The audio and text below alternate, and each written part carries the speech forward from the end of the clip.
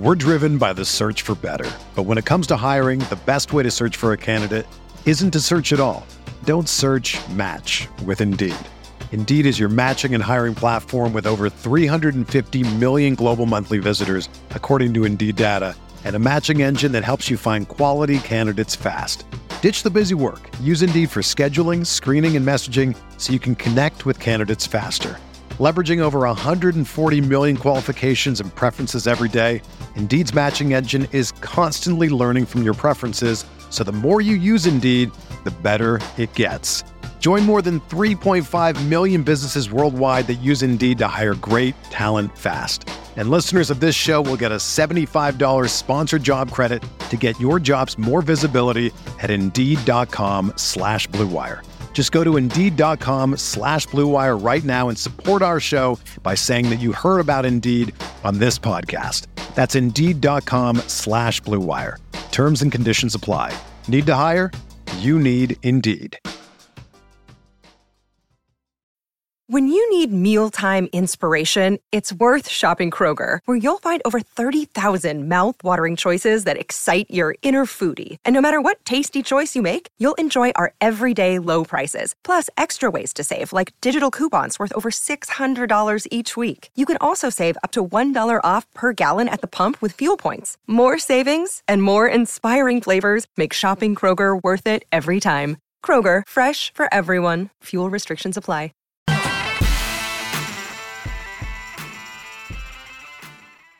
What is going on, Roto Grinders? I'm your host, Dean. That's Dean78904. That is the daily fantasy handle around the industry. We're talking NFL. This is the NFL Pick 6 show, of course, week 4. We made it to week 4. This is how the show works, folks. We talk about three main games on the main slate, and then we branch out. Our favorite parts of that game, we'll dice it up in all sorts of ways and all sorts of angles. And then how that works is that we run it back. We say, which quarterbacks do we not talk about in those 3 games? Which running backs do we not talk about in those 3 games? Receivers, tight ends that we happen to like as well. So we're throwing out the Jacksonville-Cincinnati game. We're not talking about that. Tampa Bay and New England, the only show it's not going to be talking about that one. I don't know if you guys heard. Rich Rebar, of course, joins me. John Daigle joins me. Rich, you've heard, Tom Brady, the quarterback of Tampa currently. Who's that? He is going to go be playing in New England this weekend against the team he used to play for, New England. It's going to be wild on Sunday Night Football. Have you heard this story? They're not really talking about it much.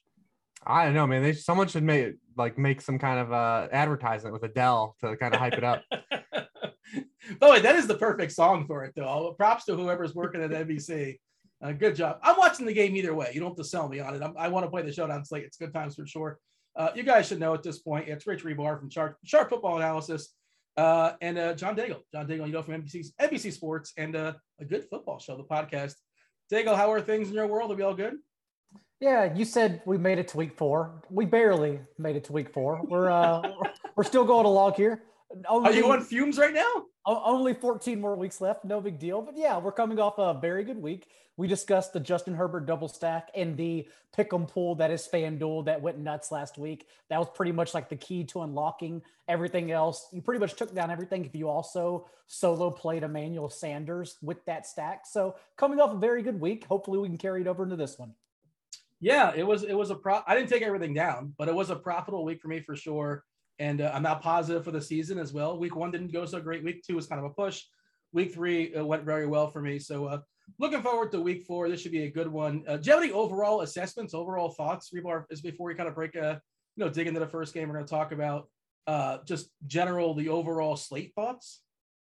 For this week, no, nothing particular. There's not a lot of huge standout games for me. It's more scattershot. Usually there's a bunch of games that I want to stack and kind of work around that, but things are a little more scattered this week. I think there's a lot of really good individual plays all over the board. And I do think that we have 2 games over 51.5 totals in the afternoon slate. So it's, again, another spot where you can leave a couple spots as placeholders in order to late swap if you play on DK or those kind of contests in FanDuel and get an edge later on with the information you gain from the first slate. Yeah, and who knows? This is Wednesday night. We're recording right now on a Wednesday. You guys might a lot of people watch this on the rewind. They watch it on the record. They watch it. They listen to it on their RG podcast feed. They listen to it on YouTube as well. If you hear us say something like on Friday, that doesn't make any sense. Probably it's because something's changed. We don't know about Henderson's status as of right now, right? That's kind of sort of up in the air. So we're going to dig into that Rams game in a second. We'll talk about that soon enough. Actually, that's the second game. The first game, hey, Rebar, it is your Cleveland Browns at Minnesota. That's the first game we're featuring right out the gate. That should tell you what you think about the slate for sure. There's a couple of throwaway games too. 13 games, and some of them were kind of some snoozers for sure. Cleveland at Minnesota, 51.5. That is a big, pretty big total. And this one also has one of the running backs we're not really certain about, Dalvin Cook, if he's going to play, if he's not going to play. Obviously, some implications in this game. Rebar, your thoughts as far as Minnesota, and start with Minnesota. And I guess you want to start with Cook. What's to say? Like if Cook doesn't play, Madison all of a sudden becomes interesting.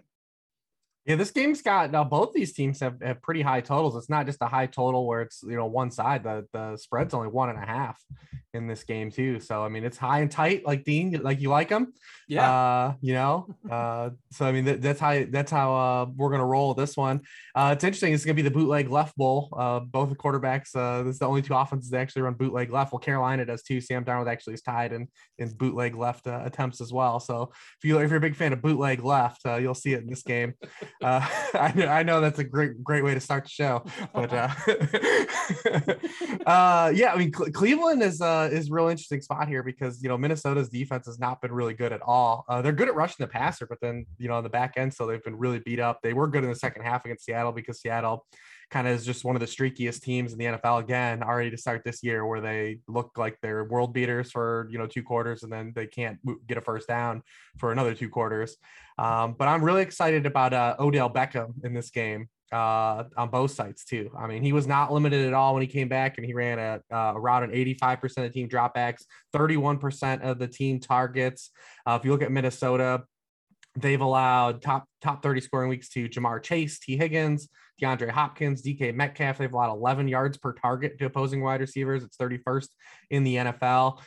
With this kind of group of ancillary jabronis and this wide receiving core that the Browns have, and this gaggle hodgepodge of tight ends that aren't really that exciting, I think Odell Beckham is an objectively strong play in this one.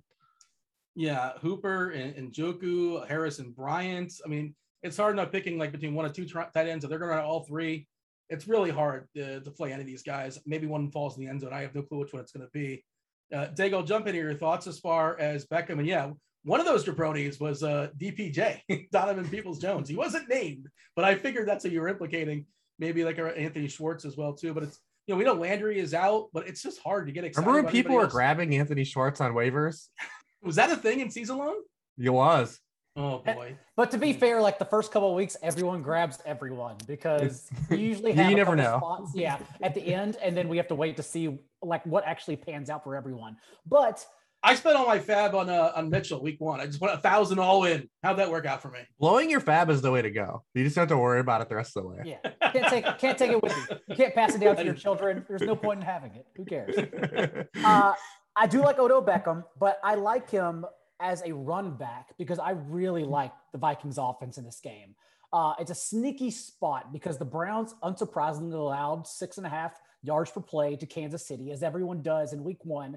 And then they actually allowed 7.2 yards per play to the Tyrod Taylor-led Texans, lots of T's, in the first 2 quarters of week 2.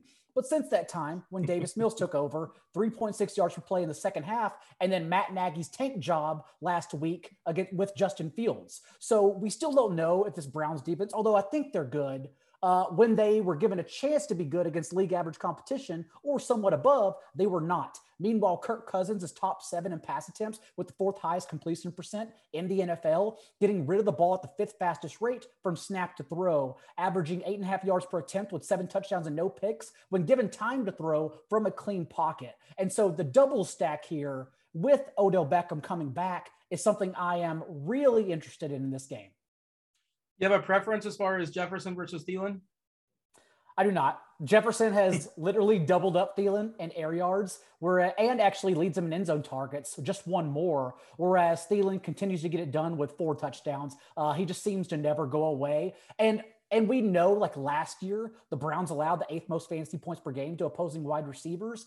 And even though they're top 6 this year, we know Davis Mills and Matt Nagy haven't really given us a chance to gauge that stat. So they could still be poor against wide receivers, which makes like Osborne a thinner play as well, since his rate numbers, snaps, routes run on Cousins' dropbacks are the same every week. It's just a matter of who's going to win the whack-a-mole game between him and Tyler Conklin. Last week it was Conklin. Conklin is kind of sort of one of those cheapies that might make things work from a tight end perspective. I was running some optimals before the show, and it all sort of depends how the week unfolds. If some salaries going to open up or some cheapies going to open up, but it was like him and Evan Ingram. If like you want some cheap tight ends, I know nobody's enthused, but the Evan Ingram hype is getting wild. I mean, everyone just looks at his snaps and routes run and everything. He had 2 catches last week, like off career lows and catches and receiving yards per game. And the only season he stayed healthy last year. And I assume that's because Jason Garrett. So like, just because he's out there now, everyone getting the hype for him it's a wild thing to see. That's the same reason why people are excited about Kyle Pitts, right? Also, he was like a lot of draft equity too, but he's out there a lot. He is out there. Yeah. Jump in. He is the tight end 9 in PPR leagues right now, so good for him. Oh boy, my one season long team. I happen to have him on my team. I didn't reach though, for the record. Nobody cares about my season long team. I'll move on. Rebar, do you have a thought as far as your favorite Minnesota receiver, or is just kind of like 51-49, kind of a coin toss essentially? Well, I mean, I like Jefferson the most. I mean, he's the one guy that's like a tangible ADOT, and the targets have been there. Adam Thielen's average depth of targets just 6.8 yards so far to start the year. Not very encouraging. I mean, he doesn't score a touchdown. I mean, you see the low yardage totals and low yards per reception right now. Maybe it changed. So we're only 3 weeks in. So there's stuff that can still, kind of oscillate and swing in his favor. But Jefferson's the guy getting the real targets right now. So he's kind of the guy I would still, kind of glom onto of the guy to be excited about. Thielen's price is still really high too on both sides as well. It's like he's an elite alpha receiver instead of a guy that just scores touchdowns. And I do wonder if he's going to get lost in the shuffle with like Cooper Kupp, Devontae Adams, Tyreek Hill. Like it's a big receiver week. Yeah, we'll talk about Kupp soon enough. But the tricky thing is he's been phenomenal. He's been amazing. He's probably wide receiver 1 in the season, I assume, in season long, but he's expensive now. Like at least there's some sticker shock where he's never been as pricey as he is, but of course it's fully justified. We'll talk about that soon enough. Chubb versus Hunt, is it anything more than like a tournament play? It's neither one of them's just, getting a ton of usage. They just sort of eat off each other necessarily. It's, it makes both of them hard to trust. Rebar, you have a favorite as far as Chubb versus Hunt? I guess if you think it's going to be on the comeback, Hunt is probably the better play if they're down. Chubb, of course, can always break off that 80-yarder. Who cares? Thoughts? Yeah, the gift and the curse of the Browns running backs, right? Like when these guys don't score touchdowns, neither of them are very good. Nick Chubb was coming off an 8-game run where he scored a touchdown and finally didn't score a touchdown for the first time in 8 games. And you've seen it was just hollow yardage, the 80 yards, and that's all you get. He didn't have a catch. Hunt has been one of these guys since he's been with the Browns. He's played 19 regular season games with the Browns. And in the 10 games he scored a touchdown, he's averaged 24.8 PPR points per game. And the other 9 games, just 8.6. So it's really kind of like heavy-handed shifts, these guys getting into it or not. If you want to say like maybe the Jarvis Landry injury, which, he only missed last week, was made Hunt a larger part of the passing game plan, which it was. That rolls over. Maybe you go there because he matched a Cleveland high of 7 targets and 6 catches. Those were the 2 highs that he had all of last season as well. So maybe that helps him and that stays kind of sticky. But yeah, I mean, these guys, when they don't score, they kind of leave you a little bit of a hollow yardage that you don't really get. Maybe the reception swing in Hunt's favor, but neither one's really going to get push 20-25 touches usually, unless it's a little bit inefficient. Like Chubb finally had an inefficient game last week and it kind of added up to some more touches, but they're really tricky guys, especially because Chubb is never cheap. I guess I'm looking at their, go ahead. I was just going to say, if you knew before the game that the Browns won by 20 points and Chubb had 22 touches, you play him across every site. But, without the touchdown, he gets just barely over 9 points on FanDuel, which is insane for his salary. The Vikings run D is trash though. Like they're 31st in DVOA adjusted line yards on defense. They're good at rushing the passer, but they give up splash plays. And I guess you're going to chase splash plays. There's no splash play runner like Nick Chubb. He's going to be good leverage if you can get there mentally, because everyone's going to see Odell Beckham's price And then everyone's going to look to the top where Derrick Henry is, maybe without Dalvin Cook and Christian McCaffrey.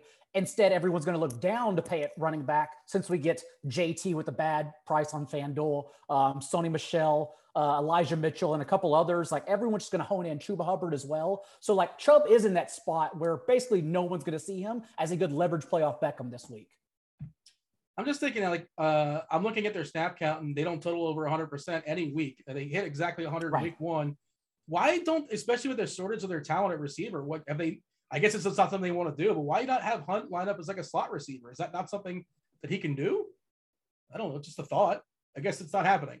Well, I can't make that happen. We know Donovan People-Jones and Anthony Schwartz can't do it, so you might as well trust something else.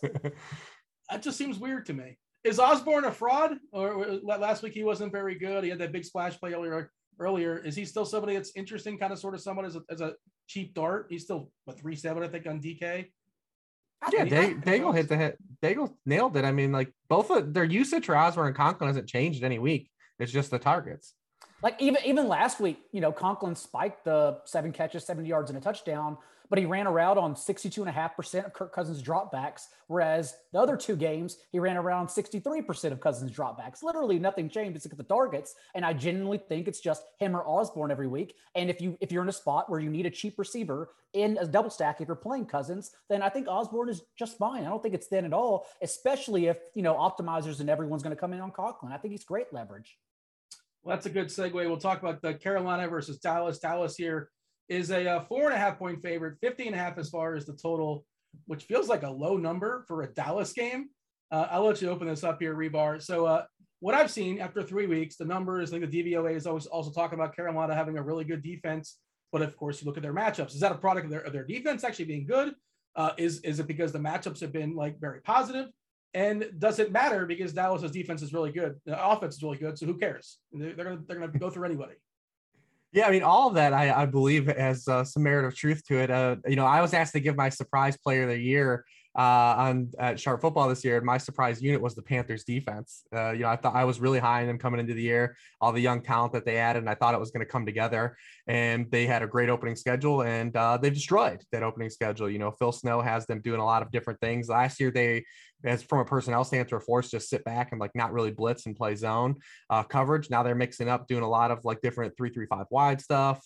They're doing a lot. They've been actually blitz heavy to open the year. The problem is you don't really kind of want to blitz Dak Prescott right now. Carolina right now is blitzing the 3rd highest rate in the league, 39%. They pressure the quarterback a league high 48% of the dropbacks, but Dak has actually shredded the blitz this year. So I mean, they might want to dial it back this week. We'll see what happens. I mean, I think that they're good, but they're going to be tested for the first time, because I think one of the big positive things early in the season is Kellen Moore. I think Kellen Moore's game plans have been really phenomenal to start the year, based on kind of what opponent weaknesses are, really ahead of the tendency of how teams are going to play them. We've seen that happen every week, from the Bucs game in week 1 to the Brad Staley defense in week 2. And then last week, against the Philadelphia Eagles on Monday night, who also just wanted to sit back in zone coverage. So the last 2 teams they played have really kind of just sit back, shell coverage, not really wanting to get beat by the pass, and said, hey, Dallas, we want to run all game. Like, we're not going to put anyone in the, in the box at all for you.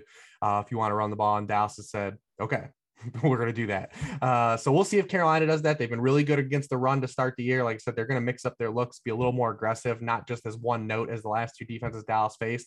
So it's going to create a different opportunity, because I don't know if people really will kind of go crazy on the Dallas side, like the passing game. Maybe they will. It's early in the week. I don't know. But Dak really hasn't hit a ceiling since week 1, because they've been running the ball a lot. People like to look at those numbers when they pick their players, the red number 32 or whatever that's next to them, and say, I don't know if I'm gonna pay this much for a quarterback. I might not pay this, pay up for Dak Prescott. I wish he was running a little bit, which still hasn't happened, this year, and maybe it won't. But I do think there's some merit to the Panthers defense, because we saw in week 2 against, the Saints, like Calvin Kamara got absolutely nuked. It's one thing when you stop the Jets, and, another when you stop the Mark Ingram-led Houston backfield, but they held Kamara to like his worst game as a pro. So there's got to be at least a little bit of, merit to like they're actually good too. So we might see a little more pass volume from Dallas and a little more, kind of mixed in man coverage that they haven't seen in the last 2 games that can lead to a lot more upside splash plays and a little more passing aggressiveness. Because Dak's been awesome all 3 games. So if we just get a little bit more volume, we've got a little bit of chance to get the carnival going again. Dago, what do you think they want to do, Dallas, as far as their offense? They did have to do a ton against Philly, and they kind of ran the ball a good bit because that game was over pretty quickly. They can go with the 1-2 punch of Elliott and Pollard.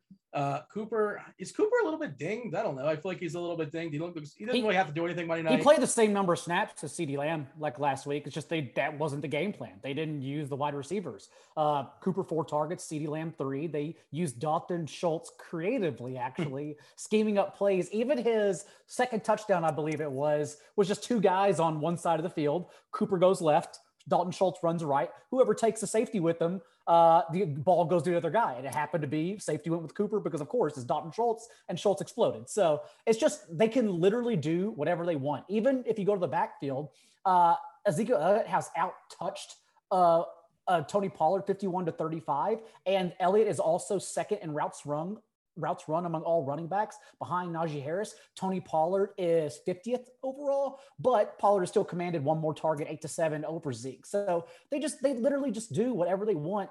It is a unique game though, since there are a lot of unknowns, not only with Cowboys offense and how they're going to attack, because they have schemed according to the defensive plan, even to have 58 dropbacks in week 1, but then 26.5 attempts over Dak's last 2 games averaging, which is a wild number to think of since he still averaged just under 9 yards per attempt the past 2 games as well, because they're too efficient. So how are they going to attack the defense? And then also you look at the Panthers and what they're going to do. And there's just so much unknown baked in since they've had 10 days rest compared to the Cowboys, who are not only having 6 days rest, but also had a Monday night game, now have the early game on Sunday. And the Panthers are also coming in with an altered offense, most likely, without Christian McCaffrey, without Dan Arnold, who was soaking up 4 targets per game, and then without J.C. Horn on defense. So overall, I'm genuinely not sure what the plan of attack is, but it also wouldn't be surprising if, someone, if not 2 people, explode for the Cowboys. Yeah, I don't know who it is. That was the tricky part. Before we jump to Carolina, I want to get both your guys' thoughts as far as this. Like, there's nobody I feel amazing about in the Dallas side, because there's also a lot of options too. It could be Elliott, it could be Pollard, Cooper, Lamb, even one of the tight ends, even Wilson. I suppose he can do something as well. Nobody I feel amazing about, but I think there's plenty of guys in play. Your favorite tournament play, Daigle, on the Dallas side, and I want to get yours, Rebar. Amari Cooper is going to be rostered quite high on DraftKings, right? Because he's only 6K. Yeah. It's hard to say on a Wednesday night, but we're seeing it looks like a fair bit of ownership projected right now. I'll go Cooper over CeeDee Lamb still, because I think everyone's still going to come in on CeeDee Lamb. Rebar? I mean, listen, man, you run the double. You just double up. You play them both. Okay. Yeah. So who do you run it back with on the Carolina side? Hubbard, obviously that's kind of sort of baked in the fact that CMT is going to be out. Is Hubbard going to completely dominate the backfield? Is he going to have enough of the backfield? Royce Freeman is still a thing. He's still a person getting carries in the NFL. What do you have me Rebar as far as the running back situation in Carolina? Well, after McCaffrey left the game last week, Hubbard did. He played 73% of snaps. He had every long down and distance snap. He had every 2-minute drill snap, and he had 2 of the 3 short down and distance carries. So it was basically a domination. Now, is that something that is going to happen week or week? We don't know. It'll take a little bit of guesswork, but in replace of McCaffrey last week, it was all Chuba Hubbard. So, that's kind of what we look at. If you're going to be a road dog, you want to have the guy that's getting all those long down distance snaps and 2-minute snaps. And then, Dallas also has not been good against opposing backfields. They're 28th in yards per carry allowed to running backs, and they've allowed 14.4 receiving points per game to backfields, which is 29th in the NFL. So at his price, it's a mentally weak play, but sometimes the mentally weak plays are the ones that we make. He also has proven to be a good receiver. And I genuinely don't think I don't know for sure. I don't think the playbook is going to change. The production may change since Hubbard is clearly not Christian McCaffrey, but I think they can just run the same scheme because even in college, he was a proven receiver averaging 22 and a half receptions and 9.5 yards per catch in his first 2 seasons as a freshman and sophomore at Oklahoma State before he suffered that serious ankle sprain in his final year. And those numbers are similar to like DeAndre Swift at Georgia as a collegiate player. So like he's a very talented individual who can just step right in and do the same plays at least. The loss of Arnold, does that do anything to the offense? Does that elevate anybody, or is it the limit the condense the target tree, or not really? I mean, is Tommy Tremble going to be a thing? Like that's not going to be a thing, right? It's a fun name to say, and he siphoned a touchdown on the showdown slate. I'm not bitter about that at all. But is he a thing going forward? Is Tommy Tremble a thing? I mean, I don't know if Tommy Tremble is a thing. Like I said, 4 targets per game. Dan Arnold goes away. I don't know if Robbie Anderson is a thing. Sam Darnold has averaged 35 and a half attempts at 8 yards per attempt when he hasn't needed to all year since they haven't had a play run at trailing. And then they haven't been in a competitive game as they've had one of the easier schedules all season. And this Dallas defense, I think, is getting slightly overblown because they're more of a bend, don't break unit living off of a league high 8 turnovers while being top 3 in yards per play and raw passing yards allowed and only registering 4 sacks to date. So Darnold is currently bottom 6 and percentage of his throws 20 plus yards downfield.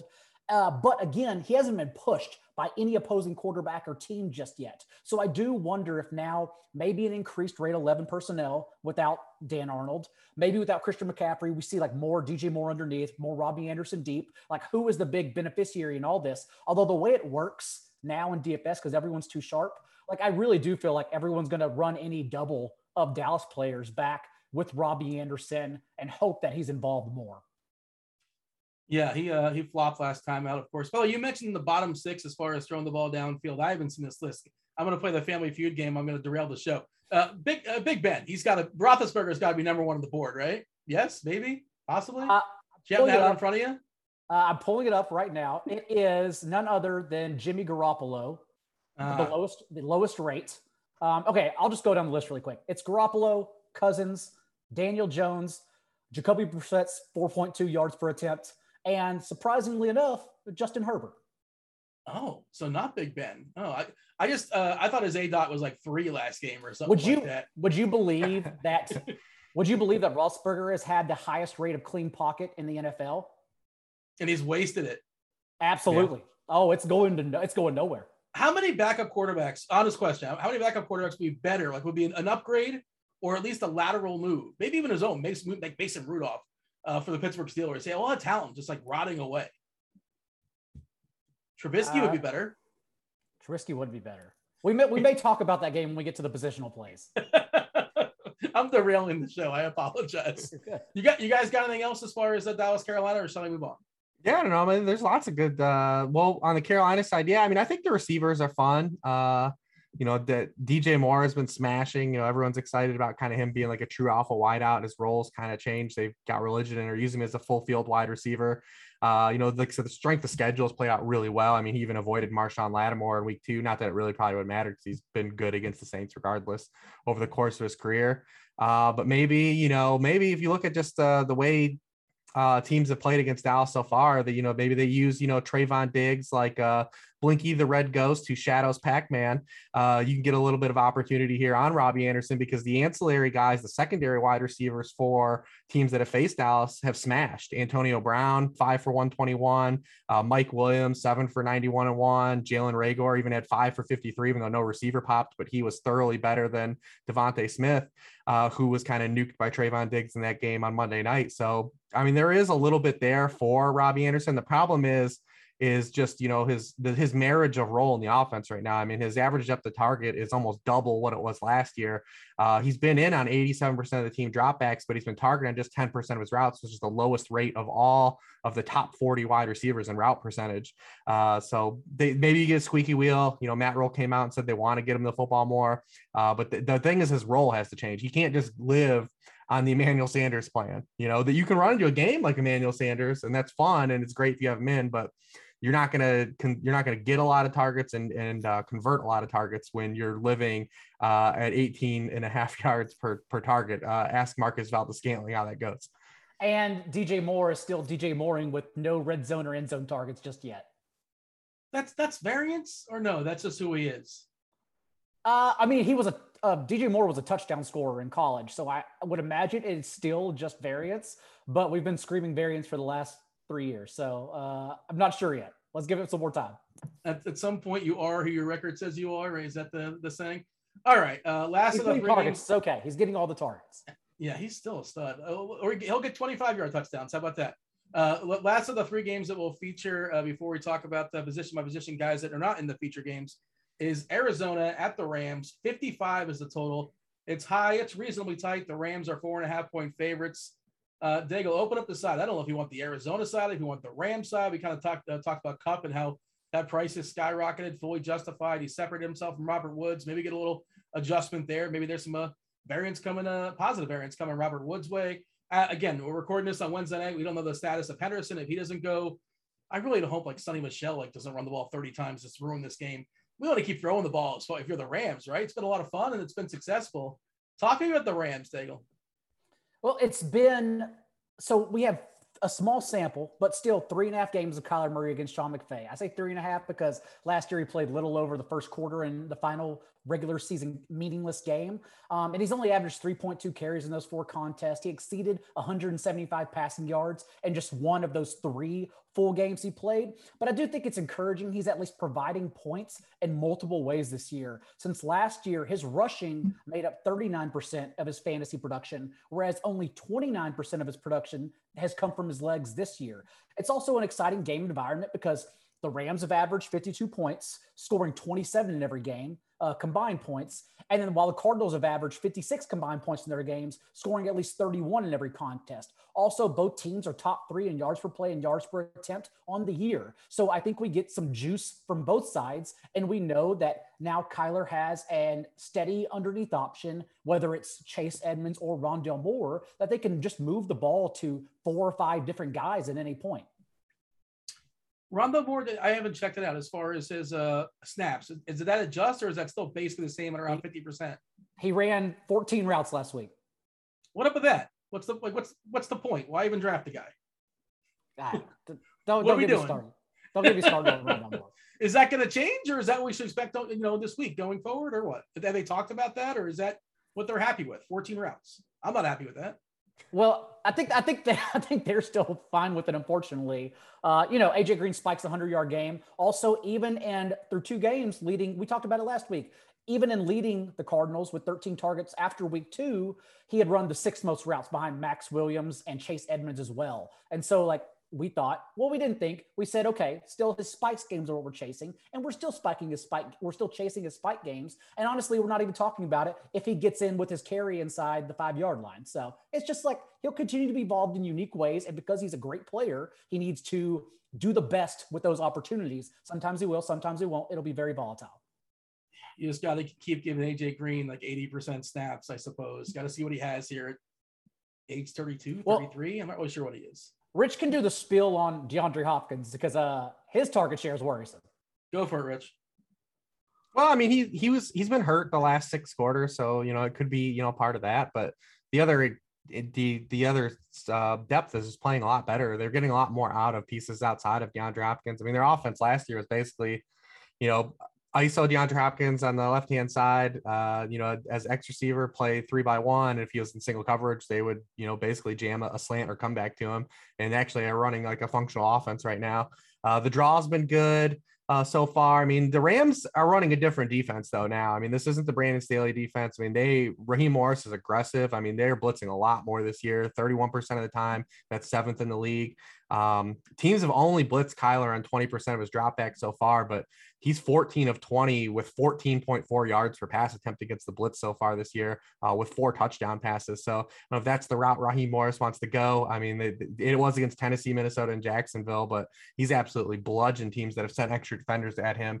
We saw that in the Minnesota game when he got shook free and then found Rondale Moore all alone, wide open.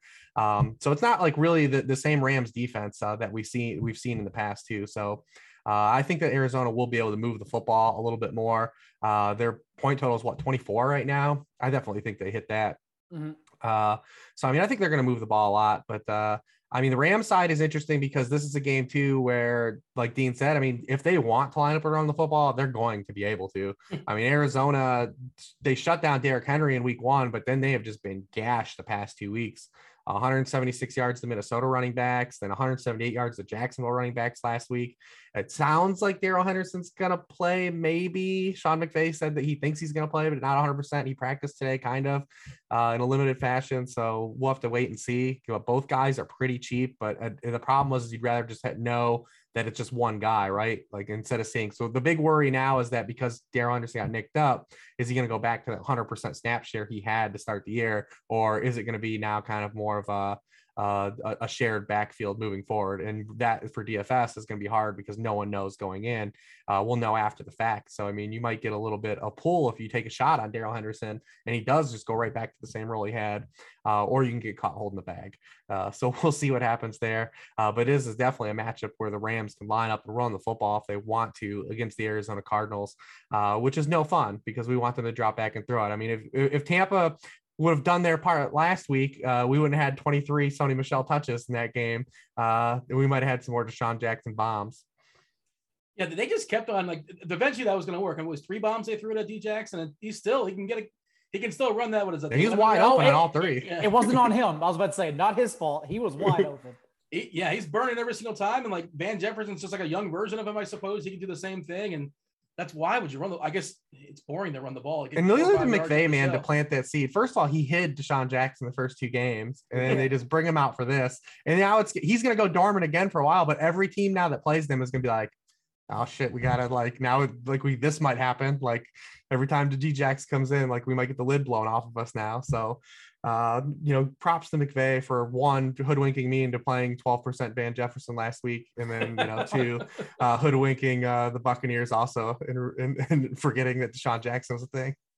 D-Jax was going to break the air yards model if he would have dropped the 3rd one, but that was too good. That was too easy. Is the gap going to close as far as Kupp versus Woods? Like, it can't be this drastic as far as, the difference in Kupp to Woods. And we've seen it kind of flip flop with Seattle, different receivers, kind of a different situation. Like, what's always been one of those 2 guys. Do you foresee some positive variance for Woods going forward, Daigle, as far as, like, Kupp is not going to keep, what is he on the pace for 2,000 yards or something ridiculous like that? I suppose that's possible, but it's unlikely.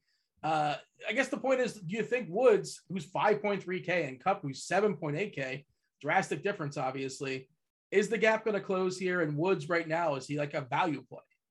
I would think so, but also I can't even quantify it. I mean, we thought Robert Woods was a value play last week, and it turns out it was just a dud. And it's just the same situation this week. I would think Cooper Kupp's 36% target share to Robert Woods' 20%, especially since Kupp only has 1 more end zone target than Woods, despite having 5 touchdowns to his 1. I would think they close at some point, but pinpointing when and whether it's going to close, like I genuinely don't have any way to quantify it for you, unfortunately. You have a thought on that, Rich? Yeah, I mean, it's tough because Kupp's run into just stellar matchups. Even last week, it was just another great matchup. Ross Cockrell's been just absolutely roasted all year. So, I mean, that it just keeps lining up for him. I mean, Arizona doesn't really have anything on the back end we're worried about. Byron Murphy's played well, but he's not going to be in the slot with Cooper Kupp. So, again, advantage Kupp. But yeah, he's not going to end the year with a 36% target share. We do know that. I will bet against that. But as someone that was in on Cooper Kupp, this is a great victory to start the year. Correct. 54.5 is a total in the game. We like the over, boys? Yeah, I think so. Yeah, I think so. I mean, every time we get in these matchups, you always try to talk yourself out of the over, but you always end up you almost get there because last week it still got there. It's just the Bucs didn't really do their part until kind of garbagey time. No, I was right there, man. I could have used a Godwin touchdown at the end. One more Godwin touchdown, and we could have been partying. Well, not maybe 5 things. Well, who knows? It would have been. It was a good week. Could have been a little bit better as far as the week. But Tampa Bay, like you said, they were looking ahead to the big revenge game against New England on Sunday night. Is it worth having a conversation about Connor and Edmonds? Like, they're playing football and they're playable as 5% darts, I suppose, in tournaments. But we're not excited about either one of these guys, right? I mean, Edmonds is going to get every touch between the 20s. So he's going to come out, and Connor's going to get a chance to score a touchdown. That's pretty much it. That's exciting. Yeah, both of their guards got hurt last week too, which is something to watch in this game. So obviously, Aaron Donald is in the middle of the defense because they have a player named Aaron Donald. He's pretty good. I've heard good things. Ready to move on and talk about the position by position, and we're done with this game, right? I think we're moving on. Yeah, sure. All right. Before we officially move on, we want to talk to you guys about Jock Market. Jock Market, stop throwing your money away. It's time to check out Jock Market, the app where daily fantasy becomes a stock exchange. You buy and sell shares of players in real time for real money using real American dollars. Download now for a 100% deposit match up to $50. Use the promo code GRINDERS. That's GRINDERS. Download Jock Market in the app and Play stores, or check it out at jockmarket.com. That's Jock, JOCKMKT.com, and use the code GRINDERS for a 100% deposit match up to $50 on your deposit. All right, let's talk about some quarterbacks we did not talk about in the games we featured. I think this is one of the more interesting games of the week there, Rebar. Buffalo, I believe, is the highest team total on the board. If not, it's like, decimal point difference.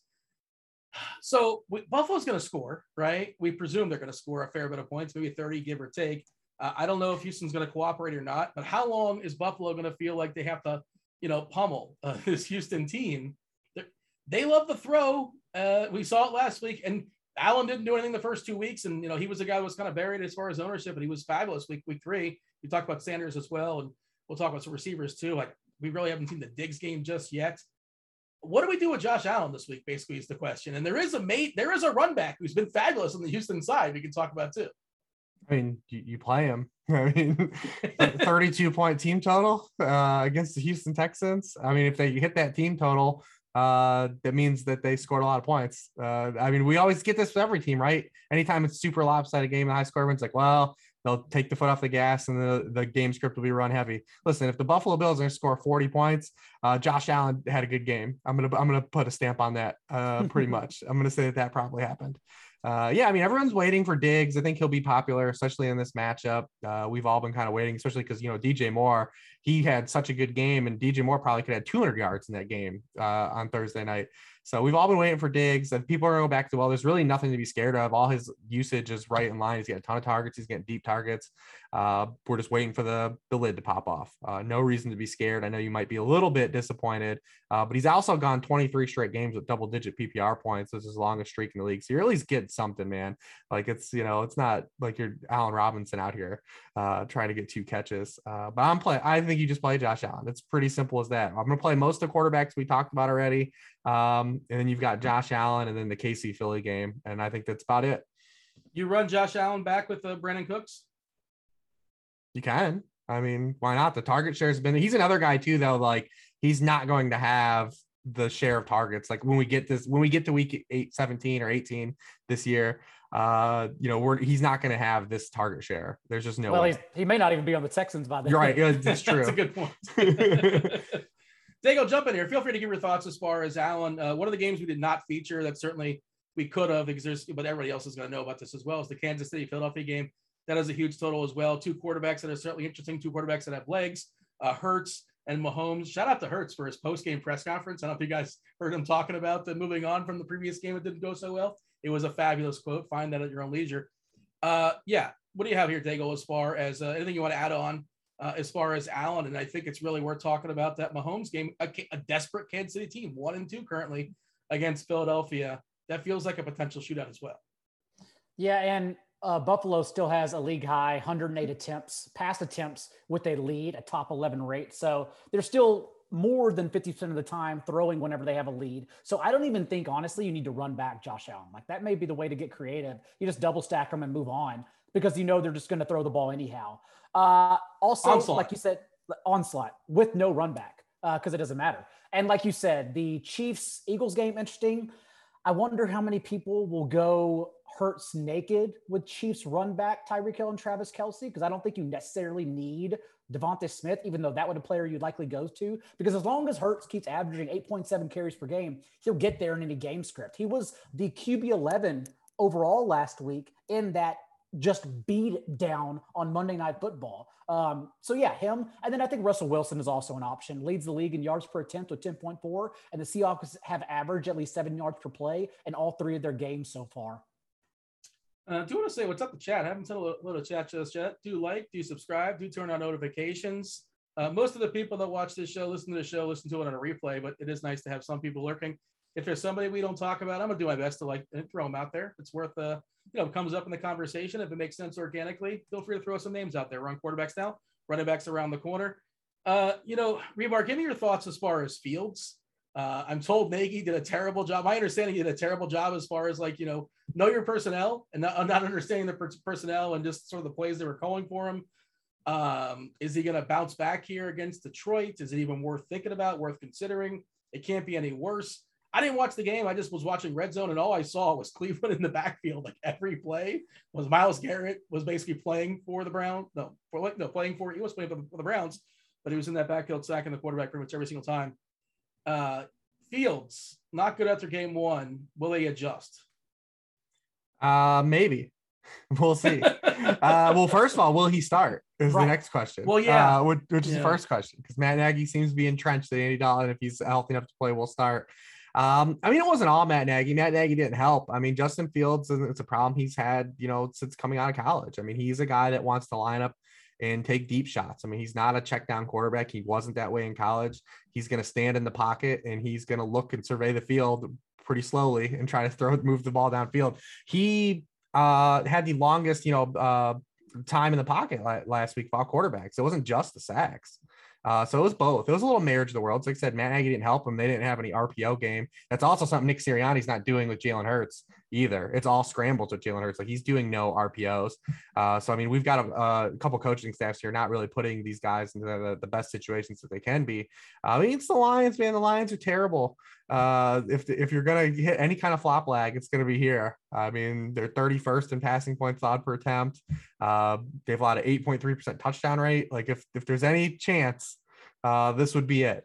Indoors too. So it's in Chicago. I'm sorry. So yeah. Listen, I'm probably not gonna play him and get cute with it, but I think people will play David Montgomery in that game for sure, because they didn't run the ball. David Montgomery, I think, had one carry in the first quarter last week, and then his second carry came with like 6 minutes of the second quarter. So I do think they'll be a little more balanced if they do run Fields back, and regardless, it's Andy Dalton, but. I'm probably not going to do it just because it was so bad. We've seen how low the floor can get, and there's so many good quarterbacks we already just talked about. I don't think he'll make my pool. I see in the chat they're asking about Russell. I don't think we mentioned Russell. We mentioned Russell Wilson. Anybody have a thought on him this week? Yeah, Daigle did. I mentioned him. Oh, my bad. I must have missed it, or John must have missed it. Yeah, earlier. It's all good. No, I talked about him. I think it's a great spot.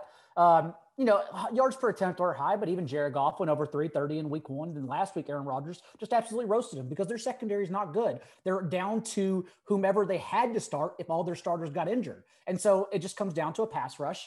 And again, Seattle's offense has been one of the best in the NFL thus far by every metric. Russell Wilson's been awesome. It's just a matter of the defense, which leads me into, I'm going to play host here and transcend into the running back section, because if Elijah Mitchell's healthy, I think it's a really good play. Just having total 38 touches through the first 2 weeks. And then now he gets a Seattle defense that not only allowed, most recently, Derrick Henry to go nutso as the overall RB1, and then Alexander Madison's big day last week, but even Colts running backs in week one totaled 198 yards against the Seahawks. So it's a great spot. And I would trust Shanahan, because he did it before, to play Mitchell over Sermon, who looks like Jason Witten, and Juszczyk, who had been in the league for 9 years, and he had a career high 9 touches. That's how they dispersed their backfield when it was only Trey Sermon available. So I would actually trust Mitchell, and I think he's a great pivot spot on FanDuel because he's only 200 less than Sony Michel. And also that's where you want to play him for the touchdown equity, since he's not going to catch many passes. Yeah, fast forward to Trey Lance getting two rushing touchdowns and the 1 yard. Oh, buddy, that. If Trey Lance comes in, Russ is on. It's even more. We got to pick this thing up. Yeah, well, he just comes in as the goal line back, though. He plays the role of Taysom Hill or whatever. And if he comes in, yeah. If he comes in. Yeah. All right, let's move on to talk about some running backs. Who else do you have on your list you want to fire out there, Daigle? Well, I had the Sony Michel pivot. Even if Darrell Henderson, I know we talked about this game, but if Darrell Henderson's active, I kind of think Sony Michel is a sneaky play. Now, that could easily come back as a complete zero, but we know they hate Gerald Henderson. They have been looking for a way to get off him, citing his injury history in the past. So I wonder if they just like activate him, but then also just don't use them at all and just give Sony Michel the first shot at everything. So I kind of still like playing Sony Michel. Jonathan Taylor's an easy one because he's far too cheap. And we've seen what the Dolphins have done on the ground or allowed on the ground the first 3 games. But Jonathan Taylor is more of the FanDuel conversation, especially because he still leads the league in carries inside the 10-yard line. And so you just want the touchdown equity. But as we've seen, Nyheim Hines be involved for 13 and a half touches in weeks 1 and 3 when Marlon Mack played 0 snaps, healthy scratch last week. It really just comes down to Jonathan Taylor. If Quentin Nelson plays. If Quentin Nelson's out, just forget it, even at his price. Just fade that. But 2, like, are the Colts going to be competitive like they were in week 2? Because otherwise, because they're not a good team, Nyheim Hines is to come in and play on 3rd downs and split the pass catching role. So I think genuinely playing Taylor, even at his low salary on FanDuel, just comes down to what happens with the Colts offensive line. And do you think they'll compete in this game? I mean, the Dolphins aren't pulling away from anybody in 2021, are they? I know it's a Jacoby Brissett revenge game. But, like, there's only so much revenge that he can do. The Colts have registered the fewest sacks in the league. Like, they're not even rushing the passer. Jalen Waddle, I'm ruining another pick here. 19 of Jalen Waddle's 27 targets have come against the zone, which we know Matt Eberflus perpetually loves. So, like, it's kind of a really good spot for Miami's passing game, as crazy as that sounds. If you want to enjoy those 3-yard A-dot passes to Jalen Waddle. Jarvis Landry, 15 points, 15 catches is amazing. Well, you had 5 quarters. Yeah, that's true. All right. So Henry is going to be popular this week, I presume. Big time favorite against the Jets. AJ Brown is week to week. I presume he's not going to play this week. I don't know what happened to Jones. What happened to Julio Jones last week? Was he benched? Was he dinged? He had a leg injury. DMP also. He may not play either. So they're just going to give the ball to Henry 40 times. Is that the game plan? Is that what's going to happen? To be fair, he wouldn't have practiced today anyways. That's true. Okay. So I've heard different things, and I heard some speculation out there that people thought that maybe Jones was actually being benched and they covered up with an injury. I don't know. I have no idea. But so Derrick Henry seems like a really strong play this week. I think his number as far as total in the sports books is over 100. He's projected to get the DK bonus right out the gate, assuming he gets that 100.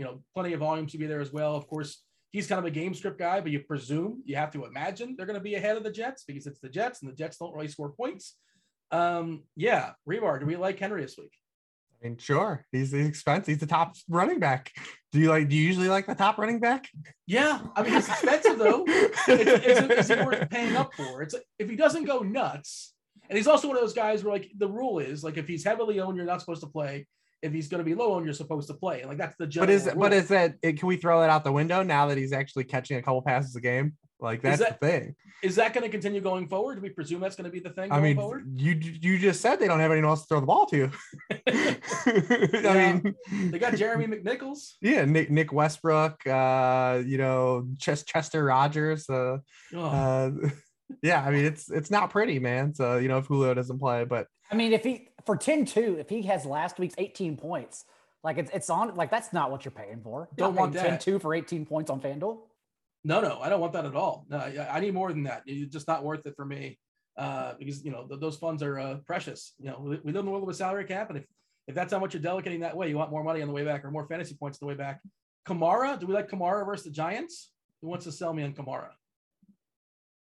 I mean, this offense, like, Jameis Winston hasn't thrown 23 passes in a game yet. Like, that may not be a good, like, selling point against Kamara, but it's just the fact, like, this offense is putrid. It is very clear their only goal is to keep Winston from turning the ball over and do as much as they can, as slow as they can. And so, like, who am I to say, like, don't start Kamara in a week that no one else is going to roster him? But I mean, even this matchup against the Giants, the way you attack them is through the air, and the Saints aren't going to do that. So I don't know what to tell you. I have no idea what to tell you.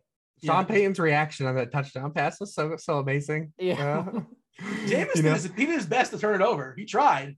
Oh, Payton knew. He realized that. He was not happy with them. That was so weird. But you're a home favorite. 7-point favorite at home. you're only 24 points as far as your team total, and you're on the turf as well. And Kamara is such a big part of that offense. But yeah, that offense is just hard to rely on. But he's got to be in your pool, of course. You mentioned Montgomery in passing.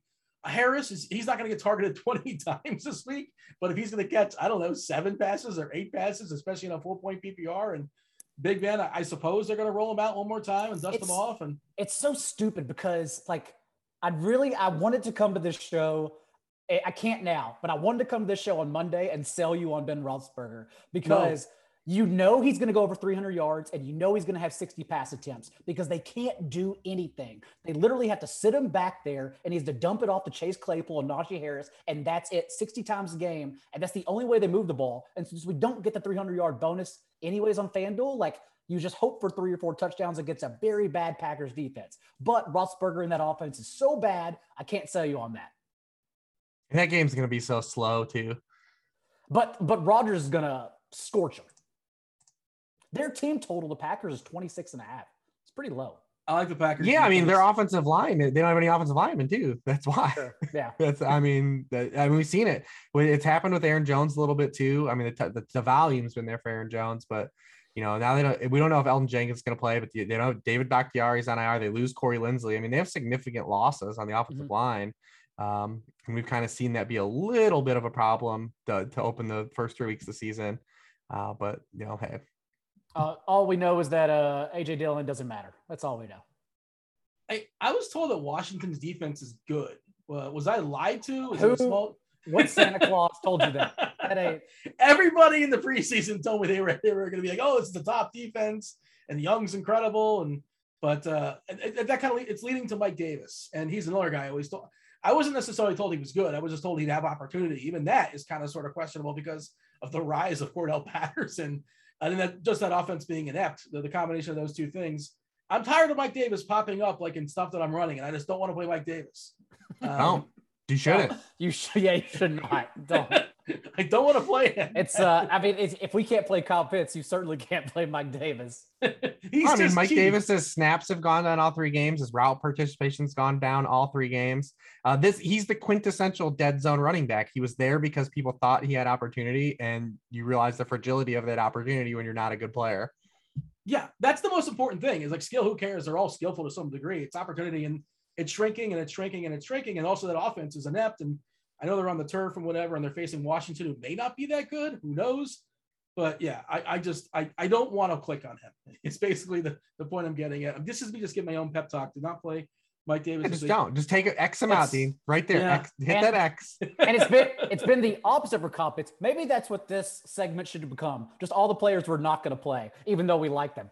It's become the opposite for Kyle Pitts, who's still heavily involved, running around on 83% of Matt Ryan's dropbacks, 14% target share. Without Russell Gage, played his highest amount of snaps as a wide receiver from the outside last week.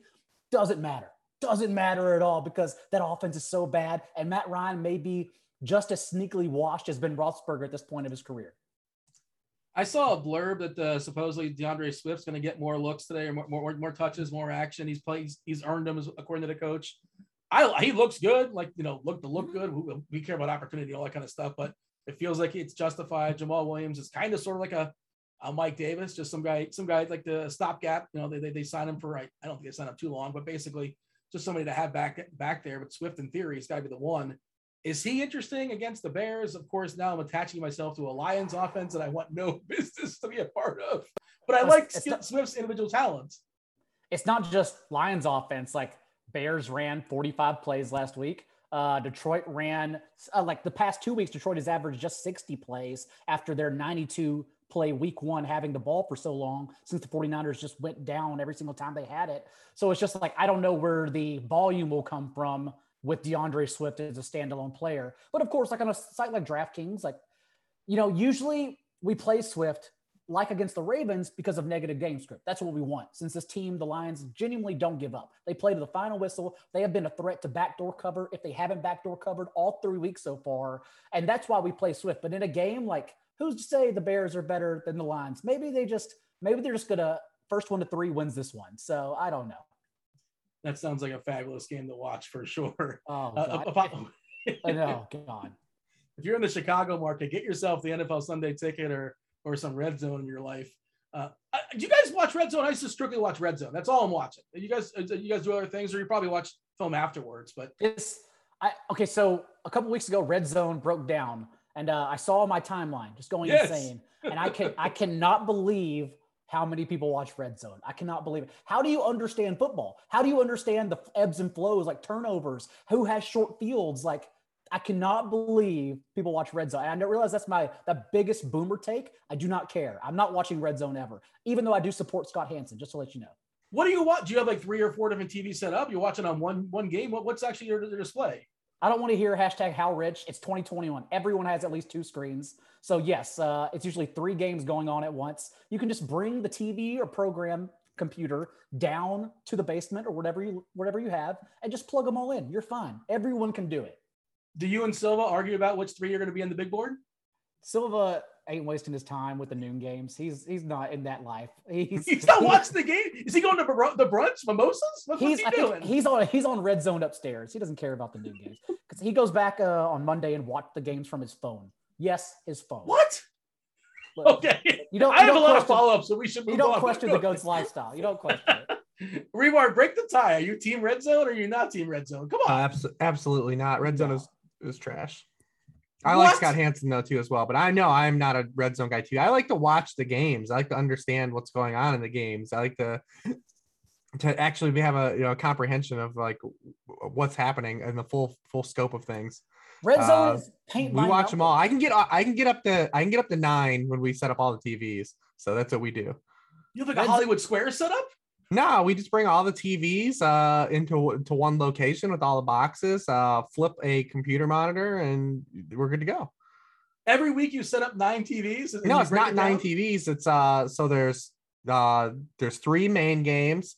Then there's an extra TV that has the quad box, like it's 701 on DirecTV. Game mix number 2. Yep. And then on the streaming side, on the DirecTV streaming, you can quad box again.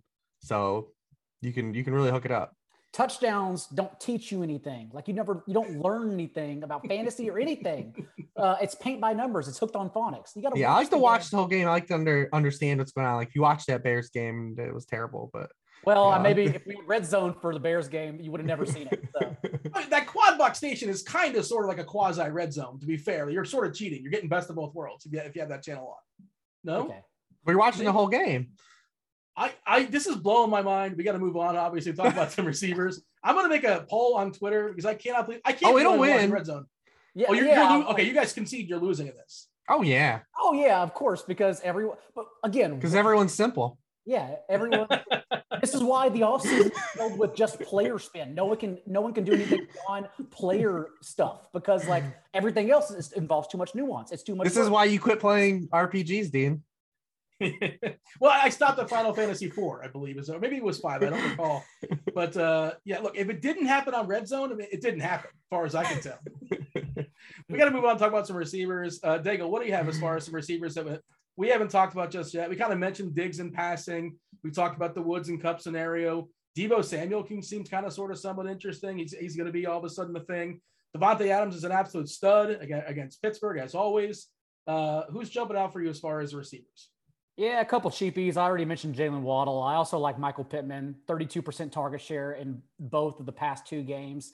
I think Corey Davis is a really good play this week because not only have a Titans defense, but also we finally get to see what this Jets offense is. And it may still be a burning hunk of garbage, but their first 3 games have literally been, both on paper and in the numbers, the hardest schedule in the NFL, and opening against the Panthers pass rush and then playing against Belichick, a rookie quarterback fed to Belichick essentially in week 2. And then last week, Broncos home opener in altitude. Now this is going to be the easiest test the Jets have had yet. And they don't have Tyler Kroft, most likely, or Elijah Mitchell, who's still going through the concussion protocol. So whether I have Henry in my lineup or not, I don't know. I think Corey Davis is an amazing run back that's going to come in vastly underlooked, even though we have no idea. Again, we don't know what this Jets offense is. I don't feel so dirty kind of sort of recommending a Lion now that you kind of sort of somewhat recommend a Jet. So we're even. Is there a Dolphin you want to talk about? You did. Well, Did you want to throw out a garbage player or a decent player on a garbage team? You want to add to the conversation? Nah, Reeves could take all the good players. Like, I mean, it's not hard to say, like, play Devontae Adams over Tyreek Hill. I will say, like, I want to get away from Cooper Kupp on FanDuel, given the 8,600. That's a wild salary since Adams is still commanding more and more targets as we move along. Like, even Valdez-Scantling went back to his typical 12% target share this past week as a boomer bust player. So yeah, I would just want to get away from Kupp on FanDuel. I mean, that 58% target share will shrink everyone else's. In the chat, Crafty Mouse says, Red Zone is 7 hours of no ad wonderfulness. How can you not like it? Red Zone is the greatest creation in the history of the world, according to Neil. Yeah, and also they said, you essentially have Red Zone when you have the quad side, like I was saying. You have the quad box. That's kind of sort of something. That's a cheat. Well, fair enough. Whatever. We'll move on. But we're going to make a poll on Twitter. Hey man, I don't want to see the Jets like ever. Like I was angry. The 405 game last week was like the Dolphins and the Dolphins and the Raiders, which got hot the last 15 minutes. Game was fun. Yeah, but once it's 425, I don't want to see that team at all. I don't want to see that game at all. I want to see the good ones. I want to see the Rams. You're trying to miss Peyton Barber carries. Yes. He looked pretty I've good seen enough. I've hit the quota in my life in Peyton Barber carries that I want to see.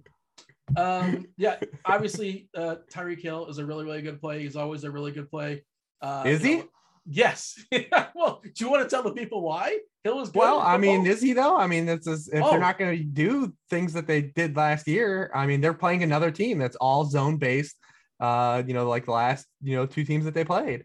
They're going to go, the Eagles are just going to sit back and play zone and make you either run the ball or do something different with Tyreek Hill. And the Chiefs haven't done that with Tyreek Hill the past 2 weeks. They did it at the end of last year. So let's see if they, get religion on kind of moving him around like they did at the end of last year. But the last two teams have literally just said like, hey, we're going to play zone, sit back. We're not going to blitz. We're just going to play over the top coverage and not let Tyreek Hill go downfield. And the Chiefs haven't. Did you guys play Hollywood Marquise Brown last week by chance? Anybody? Oh yeah. Oh, sorry.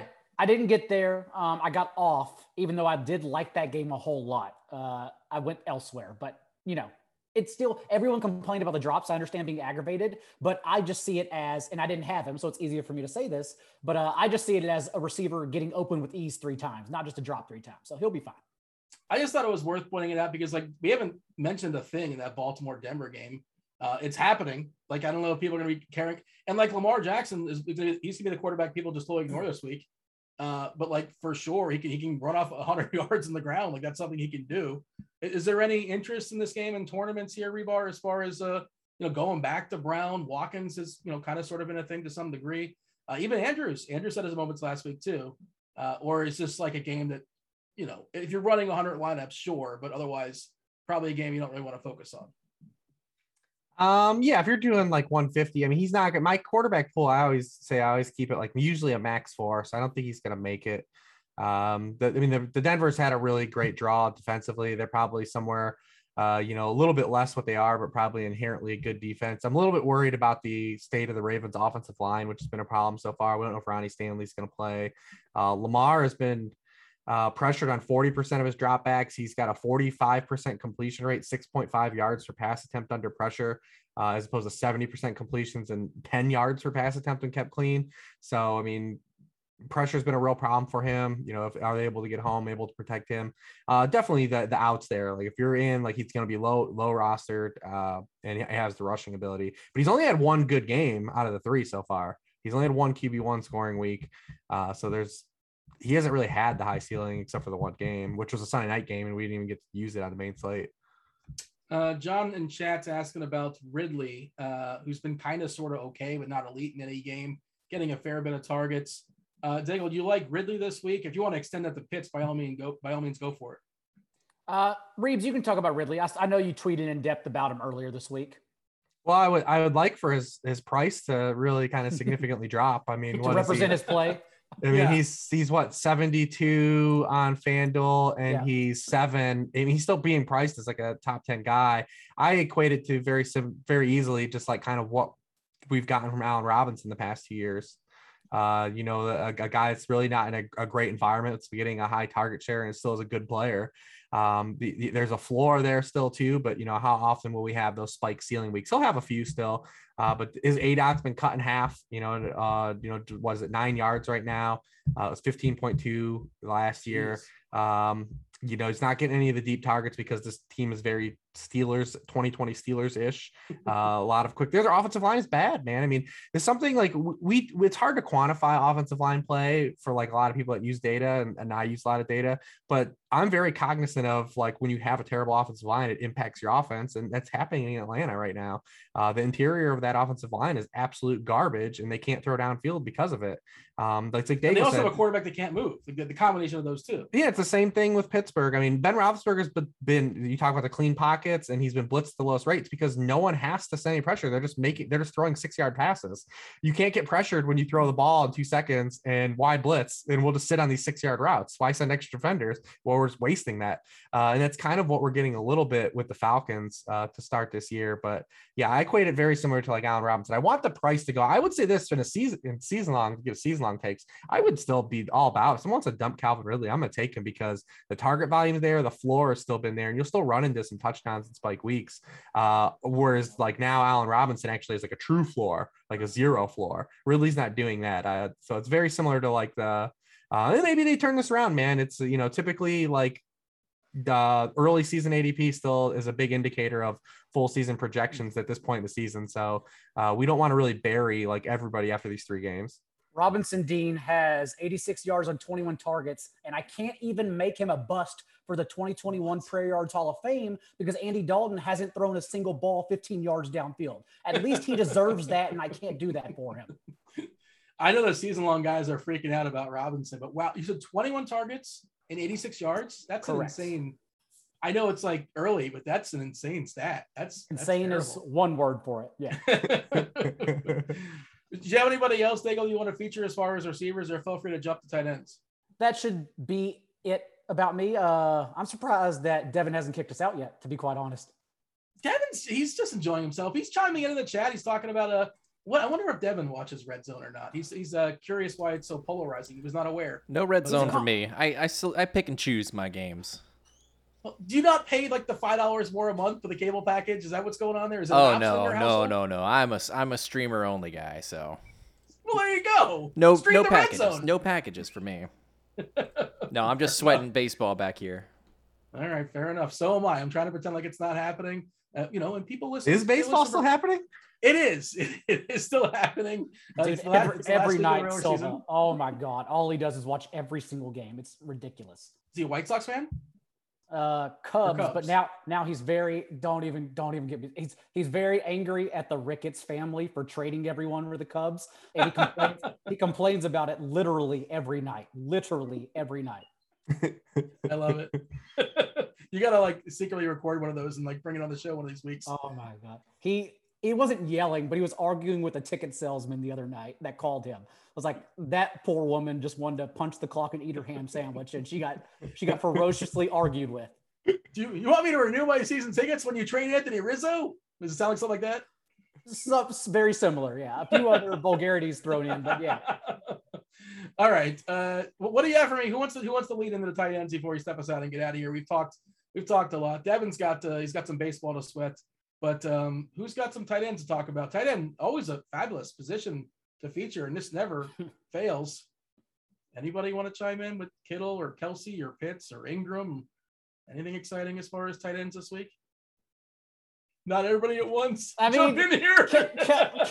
Kelsey's just so affordable on FanDuel. Like, why would you go anywhere else? Like, it's a pick'em game there, and you can afford to jam him and Devontae Adams or Tyreek Hill in your lineup and still spend up at quarterback if you're spending down a receiver. The sacrifice you need to make. That's why it's more of. It's not even about positions. It's about structure in FanDuel. So, like, if you're spending down at running back and not going to 10-2 Henry, that's how you afford all these guys. And cheap wise, like. No tight end scores touchdowns besides Kelsey. So it's just like so hard to go elsewhere unless you're just praying for the lottery of 2 TD Dalton Schultz like last week. I mean, it's literally the 7th ring of hell. It sucks. So the thing is, as a general rule, I speak in general rules here, FanDuel, you're more likely to have the money to spend it for tight end. DK, you're more likely not to have the money for tight end. That's just one of the way how the sites works, how the builds work. But then you spend down and you get your 1 point and you're like, yeah, of course I got 1 point. Yeah. I mean, again, I run the optimals again on a Wednesday night, and 55% Evan Ingram on DK, 13% Conklin, 17% Kittle. The difference here is FanDuel's giving me 48% Kittle and 40% Kelsey and 11% Pitts. Like all them, because you have the money in FanDuel and you don't have it on DK, and that's that. Like that's just how it works. What do you got? I mean, well, and DK's pricing for the punt tight ends is different on FanDuel's. Like it's harder to punt tight end on FanDuel because like of the way the salaries are set up. Yeah. So I mean, you can, and DK has always been, you can play sub 3K tight ends if you want. Like you could play Cole Kmet against the Lions for 3K if you want. Devin Ingram's 3K. If you want, your boy Tommy Tremble is 2.5K. Not my boy. I mean, what's Conklin's 3.5? I mean, yeah, you can punt there, and it's a position that you can punt and get away with. Whereas FanDuel, like you get to still pay like 4 or 5 for those guys, and it's like, oh, like that's gross, man. Like you have to pay up a little bit for them because of that. 3K on DK is so much more of a salary saver than 4 or 5 on FanDuel. It's just the way it's so much more dense as far as it's huge. It's huge. You had a thought, Taylor? I'll just say cheapy wise also, besides some of the ones that Rich named on DK, if you want to go down, Dawson Knox, this is where we've come to, is very interesting because it's not only his target share, but his routes run the past 2 games. He's up at the elite 80% of Josh Allen's dropbacks barrier. And like their backup tight end has only ran 5 routes the past 3 games. Like Dawson Knox is just uncontested. So you just hope for a touchdown if you're spending down there. Also, Noah Fant's interesting because Teddy Bridgewater has targeted his tight ends at the league's 4th highest rates, and we don't know the trickle down without KJ Hamler. Everyone assumes, Cortland Sutton for downfield targets, but given the volume that Noah Fant's already getting, maybe he's the one. And he's only like 700 more. He's only 4,300. And for a player of Noah Fant's ceiling, that's pretty reasonable if you get some pushback from the Ravens offense. We're going to George Costanza and on a high note. Seeing some tight ends thrown out here in the chat. I'll let you have the last word here, Rebar. Pick any one of these guys you want to talk about. Disley may kind of sort of possibly have a chance to be a thing if Gerald Everett is out with he's currently in the COVID list. The one who Knox is thrown out there as well. And then Mike Gesicki. Mike Gesicki, this is what we're looking at. I mean, you buy into the Brissett Gesicki battery. I mean, he had the 12 targets last week. So, I mean, I don't know how sticky those will be, but he was the foxhole guy for Brissett last week. Yeah, there's the rousing endorsement. There it is. We do appreciate you guys sticking with us. No one wanted to bring up Jack Doyle. Doyle, yeah, not since like 2017 or maybe 2018 since I've rostered Jack. I just can't. Pat Freiermuth. No one wanted any Pat Freiermuth. I have a friend who he's like he's like, oh, all my Steeler friends love Freiermuth. He's the next like Heath Miller. Of course, he's the next Heath Miller. But like I can't get excited. I know he scored a touchdown last week. Whatever. I suppose he's kind of sort of somewhat potentially a dart, but it's hard to get excited about any of those tight end that nonsense outside the top 2, top 3. We do have to step aside and get out of here. We do appreciate you guys watching. Like, subscribe, turn on notifications. As always, again, everybody knows who Rich is. Everybody knows who John is. In case they don't know, Rich, where can they find your content? Yeah, sharpfootballanalysis.com, at Lord Reeves on Twitter with you guys every Wednesday. I like that. Let's incorporate the chat a little bit more. Be active, chat. Well, don't be active with Will Disley. Be active with somebody else. They threw out Higbee. Does that make it a little bit more exciting? Yeah. Well, he's actually good, though. He was a good play last week. He's a good play this week. Yeah. Daigle, where can the people find your content? Tell them about your Good Football podcast. At NotJDaigle on Twitter if you want more of these takes, and then a Good Football show on both iTunes and Spotify. For a full feature DFS breakdown, we do our show, me and Kyle Dvorchak, Friday, 6 p.m. Eastern, and it hits the feeds if you don't have time to watch it live, because who else besides me is sacrificing their life on a Friday evening? Hits the feeds on Saturday morning if you want that. Also, my waiver column, if you're in the redraft streets, goes up every Tuesday morning, and I edit it throughout the day. Also do a chat on YouTube and Twitch. I'm basically doing 7 shows a week. If you need something, just show up and ask. Do appreciate you guys watching us live. Yeah, most of you guys watch us in the replay, but yeah, this is the benefit. If you watch us live, we can interact with you in chat. Makes it a little bit more fun. Feel free to like, subscribe. Oh, and it's 9:00 on a Wednesday. If you aren't aware, you probably don't know if you're watching us on the replay. 9:00 Wednesday night. We're here. Roto-Grinders. Remember, Red Zone is bad. No, that is the worst. That is such a bad take. It's so good. It's the greatest invention since I don't know, PlayStation. I just thought 5. we might as well let it burn in week 4. Why not? I'm going to tilt. That was Rich. That was John. This was the NFL Pick 6 show. Thanks for watching. I was Dean. We're out of here. Oh.